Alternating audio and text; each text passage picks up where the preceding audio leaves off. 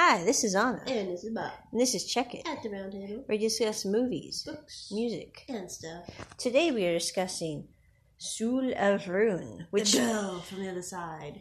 Book 3. Because the library does not yet have Book 2. They're getting it in. But, you gotta go ahead and do what you gotta do. Yeah.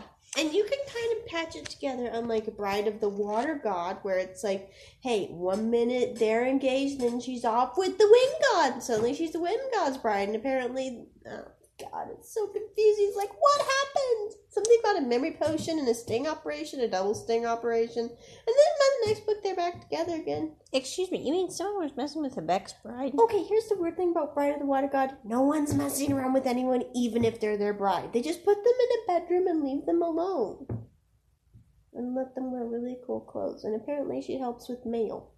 As in, correspondence. Okay.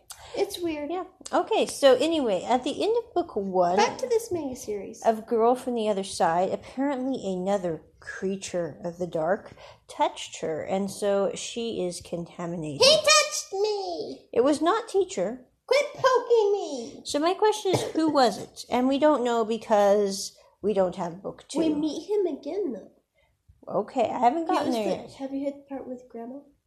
Or Auntie? Auntie, I'm just getting to because... Oh, then I'm not going to spoil it. The girl was taken by Auntie to the village with the here's soldiers. The thing. I hate Auntie people. I do too. Auntie is a horrible human being. Auntie's a sickle, twisted, whatever. Yeah, I think she got exactly what she deserves because what happens is the girl from the other side, because she was touched by one of these untouchable creatures, turns not untouchable. It's just if you touch them, you become one of them. She turned Auntie into one of these creatures, which I think Auntie really had coming because Auntie is a little sick creep. How could you turn over a kid? I mean, or B, and then it's like she's such a sicko on so many levels. Yeah. She did not deserve. And then she blames teacher, and I'm going, all teacher did was take care of a kid that was abandoned in the woods by supposedly the one person who cared about her. Yeah, and then didn't actually come back and take her back just because the army wanted her for experimentation. Actually, yeah, that's just freaky.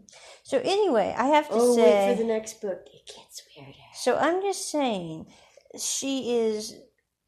Because they take Shiva back to the village, Auntie becomes cursed. Then Auntie runs out of the house looking like a horrible goat creature, which I thought goats looked bad. Oh, Auntie's way worse than the goats. Okay.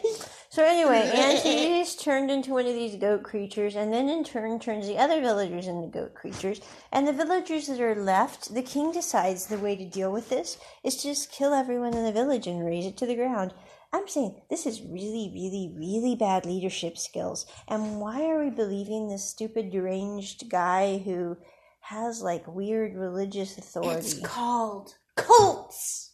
Yes, and weird pointy hats. I'm just saying, Cults always have pointy hats. Kind of got a point. If there's a pointy hat, there's a cult. Unless it's Harry Potter, and then it's cool. Because I just started reading Harry Potter, and oh my word, it is so cool. So I have to say, I'm not very impressed with Auntie, and I feel really bad for Shiva, because for some reason this poor girl thinks she's the one that mowed down this entire village. And I'm sitting there going, no, it was Auntie. No. Now, I think she's got some really cool qualities here that I don't know yet, because I have not read the whole series. But the fact that she can give people the curse, but she can stay a human being is kind of cool. It goes into that soul thing we were talking about in the last podcast. I know. So I'm looking forward to seeing how this one pans out, because it's super cool. Yeah. Now, I do have to say this series is pretty dark, but I also think that's partly because of the drawing style. I mean, it's all black and white. Yeah. So it's a little hard to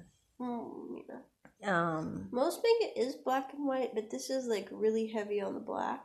Yes. They must have gone through a lot of ink pens. But because I also draw mangas, so I'm looking at this going, my goodness, that's a lot of black ink. So I say it was pretty impressive.